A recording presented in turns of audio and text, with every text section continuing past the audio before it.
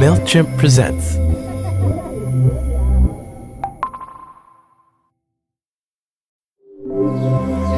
MailChimp presents.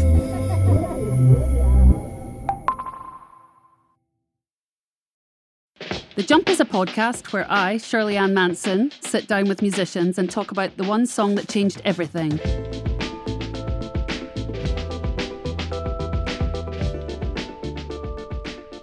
For 3 decades and counting, DJ Shadow has been simultaneously reconstructing and preserving the legacies of music from every genre and every era. A self-confessed and sincere music fan and master of his own craft, he's been creating hypnotising collages from the discarded gems of record collections past since the early days of sampling. He's watched himself and his peers go from musical plagiarists in the minds of the music industry to respected archivists who take from the past to create something entirely new and incredibly beautiful. This is DJ Shadow.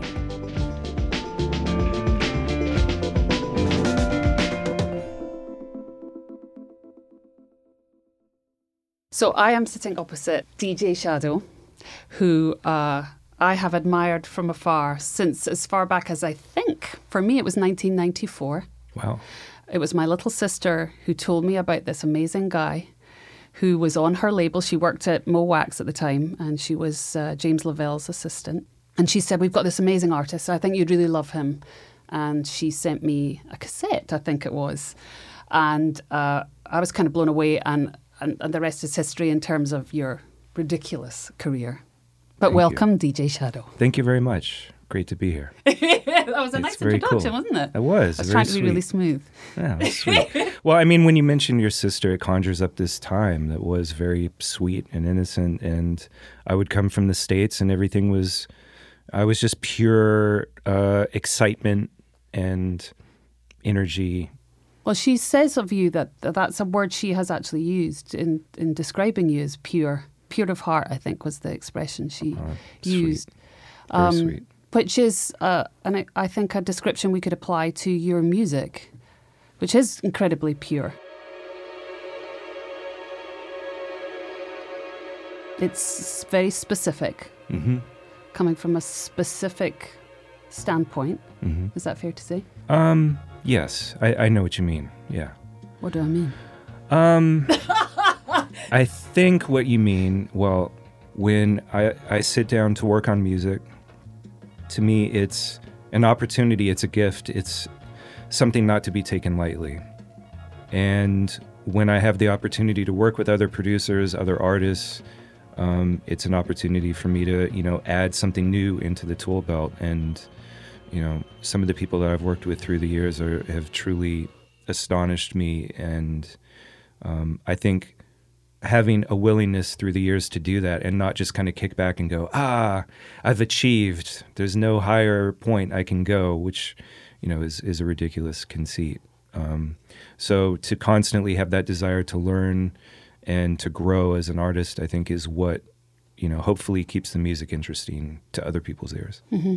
I mean, obviously, it goes without saying you've been such a student of music from the very beginning. I mean, the fact that you reference so many other artists and you have this enormous record collection, I think that speaks for itself, that you're an enormous student and fan, which I love. I think it's important to be a fan. When you're Absolutely. I mean, that's what made me want to be a DJ in the first place, was exposing people to music that I felt like was underappreciated. Do you think of yourself as a DJ? Yeah. That's how you just, first and foremost. Interesting. Because that was a question that I had. I was very curious about how you saw yourself, because I've seen you describe yourself also as a collage artist, which I loved. Yeah. Well, it's a collage medium, sampling, and I also think it works as a way to, take some of the legal angst out of it, just to help people understand that maybe aren't fans or weren't, when it was more of a novel idea. Like, look, no, you've been to an art gallery, you've seen when people cut things out of magazines. This is a similar aesthetic, and I think it takes a lot of the air out of it. Mm-hmm. And have you found a difference since records no longer have this commercial agency that they once had, when records were selling by the truckload, people were obsessed with, hey, I'm going to lose money, you need to pay me this. Have you found that artists have been a little more willing to go, you know what, this is no skin off my nose, take my beat, take my vocal. It's good cross, marketing. Has there been a change, a shift in people's attitudes, or no? When it comes to the artists, my feeling is for every 100 artists that I approach, there's going to be 100 different responses. And that's literally everything from, this is beautiful, I'm so proud to be associated with this, thank you, thank you, thank you, which happened on this record, the most recent record, all the way down to, like, it's almost like you're poking a hornet's nest and you're digging up relationships and anger and frustration and bitterness that you can't even fathom. Yeah. And it's really easy to get to catch collateral shrapnel from that. And almost invariably, these are not like name brand artists. I tend to sample artists that, maybe didn't have huge success the first time around. More obscure. Now, on the business end, I think what we're seeing, as the industry continued to consolidate to the point where there's really mostly 3 large companies that own 85-90% of everything. And everyone. There's a general sense of like, well, this is a known quantity now. We kind of get it. We're all going to kind of work with each other and play ball. We don't have any, we don't want to get burned. We don't want to burn you. Let's work it out. Sure. I mean, it isn't like the old days where it's kind of like sampling. What's that? You know what I mean? Which when I first started, that was the case. Yeah. So on this show, we talk about a moment in an artist's career where something changes for them in some way. It can be a million different things. But in this case, you have picked the song 6 Days, which comes off your sophomore record, A Private Press, correct? Mm-hmm. And the song is made up in part using these very 2 obscure artists, which I had never, ever heard of, I'm ashamed to say. And I should let you take the... No, you shouldn't be ashamed. Well, because you sample Brian Farrell of Liverpool band Colonel Bagshot. Correct. And I Cry in the Morning by singer Dennis Olivieri. Right? Yeah, Olivieri, I think. Olivieri, excuse me. Yeah. So tell me, first of all, why you picked that song as a moment in your creative endeavours that created a shift of some kind. I was trying to think about the arc. I mean, introducing was, in a lot of ways, very inaccessible in the sense that I didn't think about singles. I didn't think about what would sound good on the radio. I didn't think about any of that stuff. And with The Private Press, I kind of found myself going, okay, I would like there to be vocals. I don't want to bring a vocalist in. I want to keep it to the sample aesthetic. Well, I kind of feel stuck. I don't know how I'm going to do this. And what I used to do is I basically looped it, had it running on the MPC, and I would just start playing records over the top of that loop. So you're just shifting through your record collection, just playing random things. Stuff. Yeah, just grabbing records, putting them on. And the first thing I would do is I would put them in key or in pitch. So if it's a flute player playing a flute, or a keyboard intro or a piano intro, I would go, okay, I wonder if using the pitch control on the turntable, if I can get it to actually be in tune. Because that was another thing I was trying to push. I hated hearing samples that were out of tune. To me, that was just like, come on, guys, like, let's pull it together here. We can do this. I was reaching at the time for something more melodic and put on this Colonel Bagshot record, which came from the basement of the store on the cover of Introducing. And back then, of course, it was like stereo. So they'd pan all the vocals hard left and all the music hard right. And I kind of could hear that going on in my DJ speakers. So I panned everything hard left. And at that point, it was just an a cappella. So, and it's playing, and I go, wow, this sounds really cool. And I put it in pitch. And for the first time, I felt like I think I can make commercial music, or in other words, music that has potential beyond sort of the heads, and retain my aesthetic, not compromise my aesthetic. And that's when I think, for me, it was, I hit on something special.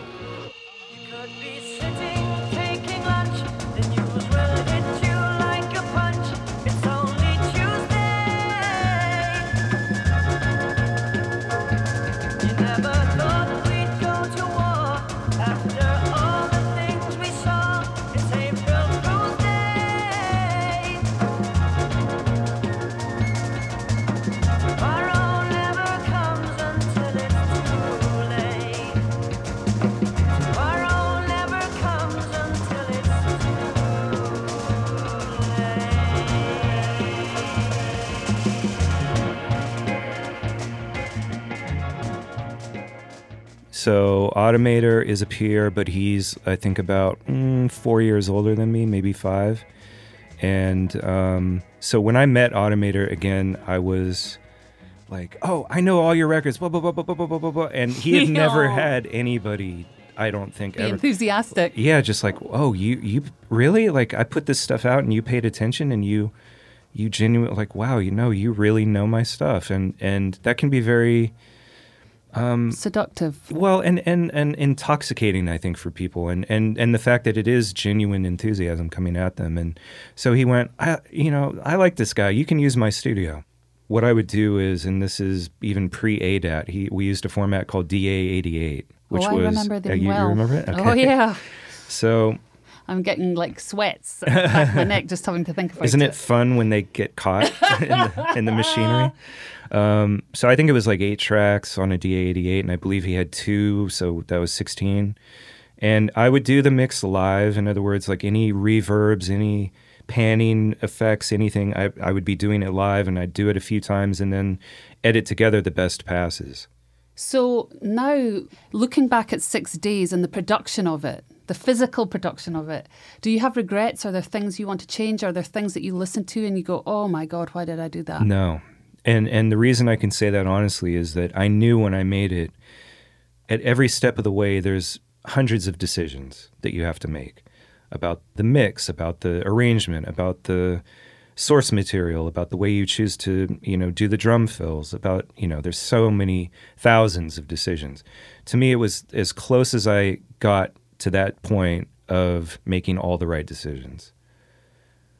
So you work alone, correct? With 6 Days, you made that by yourself. Yeah. How do you know when you're done? Well, and that's another great question. And I think as somebody who makes music, you probably have also seen where you've been privy to these incredible projects that go from being like, this is perfect, put it out, to 4 more months or 6 more months or a year's worth of tinkering to like, what have you done? You know what I mean? And I've seen that happen with friends' projects, and I've seen people get to a point where they seem to just be stuck, and it's scary. I try to just be really honest about just kind of going, all right, fuck it. I think we're there. I think we're good. I was certainly almost exclusively starting with drums. That loop I just thought was so powerful. And I say loop. I actually hate the term loop because it implies that it's very simplistic. And in this case, there was quite a bit of work that went into making the musical bed sound so seamless. It wasn't actually just a straight record, you know what I mean? I think you can tell, though. I mean, you're really meticulous. You can tell by listening to your music that there's this insane brain behind it. Oh. Obsessing over every detail. Yeah. I mean, me and other music makers, I always feel like we're trying to one-up each other. And lots of times when I sit down to work on music, I get excited by thinking, oh, I can't wait to play this for this person or that person. Who's the first person you played 6 Days for? Wow. Probably my wife, actually.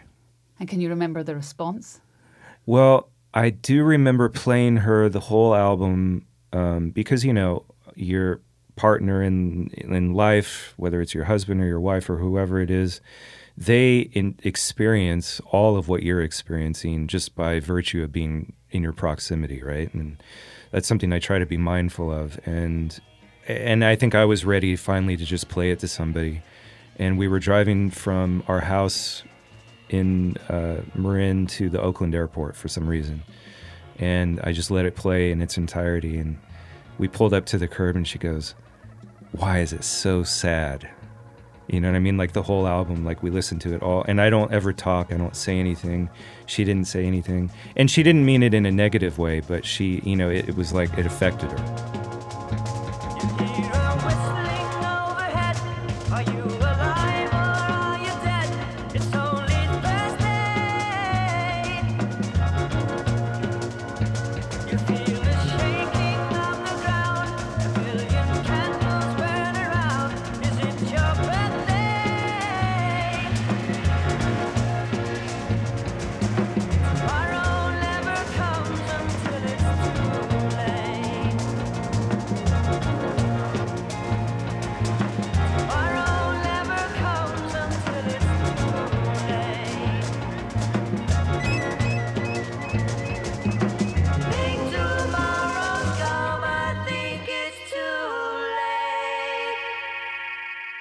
I don't consider the entire album to be sad, but I do think that emotion is good in music. It shows that you're pulling some strings, you're working some levers. So I actually liked that response. So talk me through a little of how you put 6 Days literally physically together. I mean, you're incredibly disciplined. I mean, to work alone requires you to be the master of yourself and your creativity. So you're asking two different things of your brain, right? You're asking to be really creative and also be a disciplinarian. Yeah. And I also think, just so many of the things that I do, I mean, because I'm a band of one. And so when I tour, it's just me. When I, am worried about whether or not these suggestions from management sound right or wrong, I don't have anyone else to talk to or consult or bounce things off of. Yeah, that's intense. Do you have a specific intent with your music in terms of like, okay, I want this album to sound, I don't know, triumphant and joyful? I let the music dictate the path. Whatever the initial spark is, whatever the element is, whether it's a sampled riff or a drum sound I like, or lots of times as well these days, I'll take a very simple sound, mangle it, run it through some vintage synth or something and change every quality of it so that it becomes a new sample source, and then manipulate it more. And then the next thing you know, you've got some strange, beautiful creature. But the sounds and the notes are what dictate to me what sort of emotion I'm trying to achieve. Mm-hmm. I let the music start it. How long does it traditionally take you? I mean, how long did 6 Days take, do you think, from inception to production? Strictly in a non-linear sense, it was kicking around as an idea for probably, 5 years, 6 years. But if you compress all of that time together, it probably took, I don't know, maybe about 3 months to make. And is that typical? Like you'll concentrate on one idea for that long, or? No, it's not typical. I think at this point, my comfort zone is usually like 1 to 2 months per song. Anything beyond that, anything shorter than that, and they tend to be songs that are problematic. I'm lucky in that I have a band. There's more than me. Yeah. And I know the toll it takes sometimes on everybody. And so you have nothing but my insane respect, because I think it speaks of an incredible ability to be a rebel and be a kind of fuck you to everyone and everything. I mean, we can get as deep or not, but Let's get deep. But I mean, I to me, when I think of my youth prior to age 5, it was just total chaos. It was my mother sort of trying to get away from my father and living in a house for a week and then living in another house for 2 weeks, and just absolutely no stability on any level. And then we ended up in Davis, this college town in Northern California, and things immediately just seemed to gel and stabilize. We just didn't have a lot, and music was a lifeline for me, and it was something that I felt I could.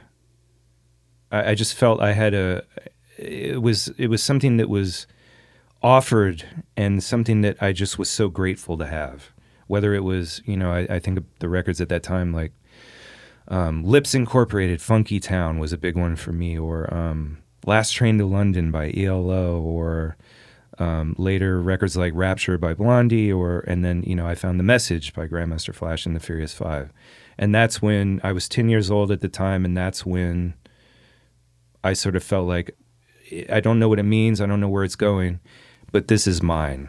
And it was the first time I ever felt that way. Mm-hmm. And it wasn't anything I had to buy or save up or, trade with other kids at school. It was free. It was on the radio. It was something bigger than just a material good. It was something else.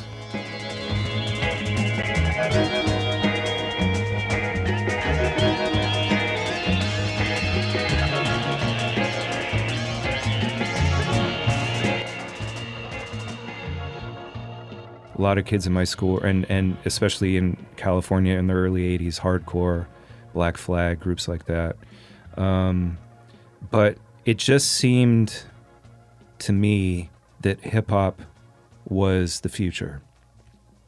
It seemed like those other things, those were great, but they weren't mine. And for whatever reason, I seized on hip-hop as that. And then as it grew and as it became, as it sort of reached its glory with groups like Public Enemy and, Rebel Without a Pause, a lot of people my age in hip-hop have that. They remember that moment when they dropped a needle on that record.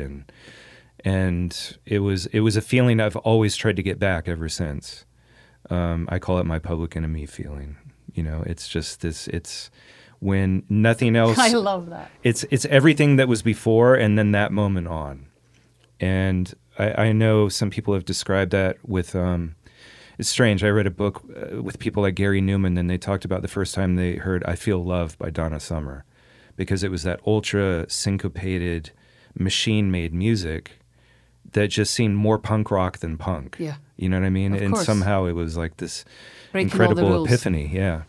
And so in any case, that was mine, and then later with so many records. And then NWA and Ghetto Boys, and just it goes on and on and on, and De La, and all these incredible moments. And it also coincided, of course, with my high school life and growing up as a human. Mm-hmm. And it was the soundtrack of my life, and for that, it'll always be that bedrock. It'll always be in my DNA. Home.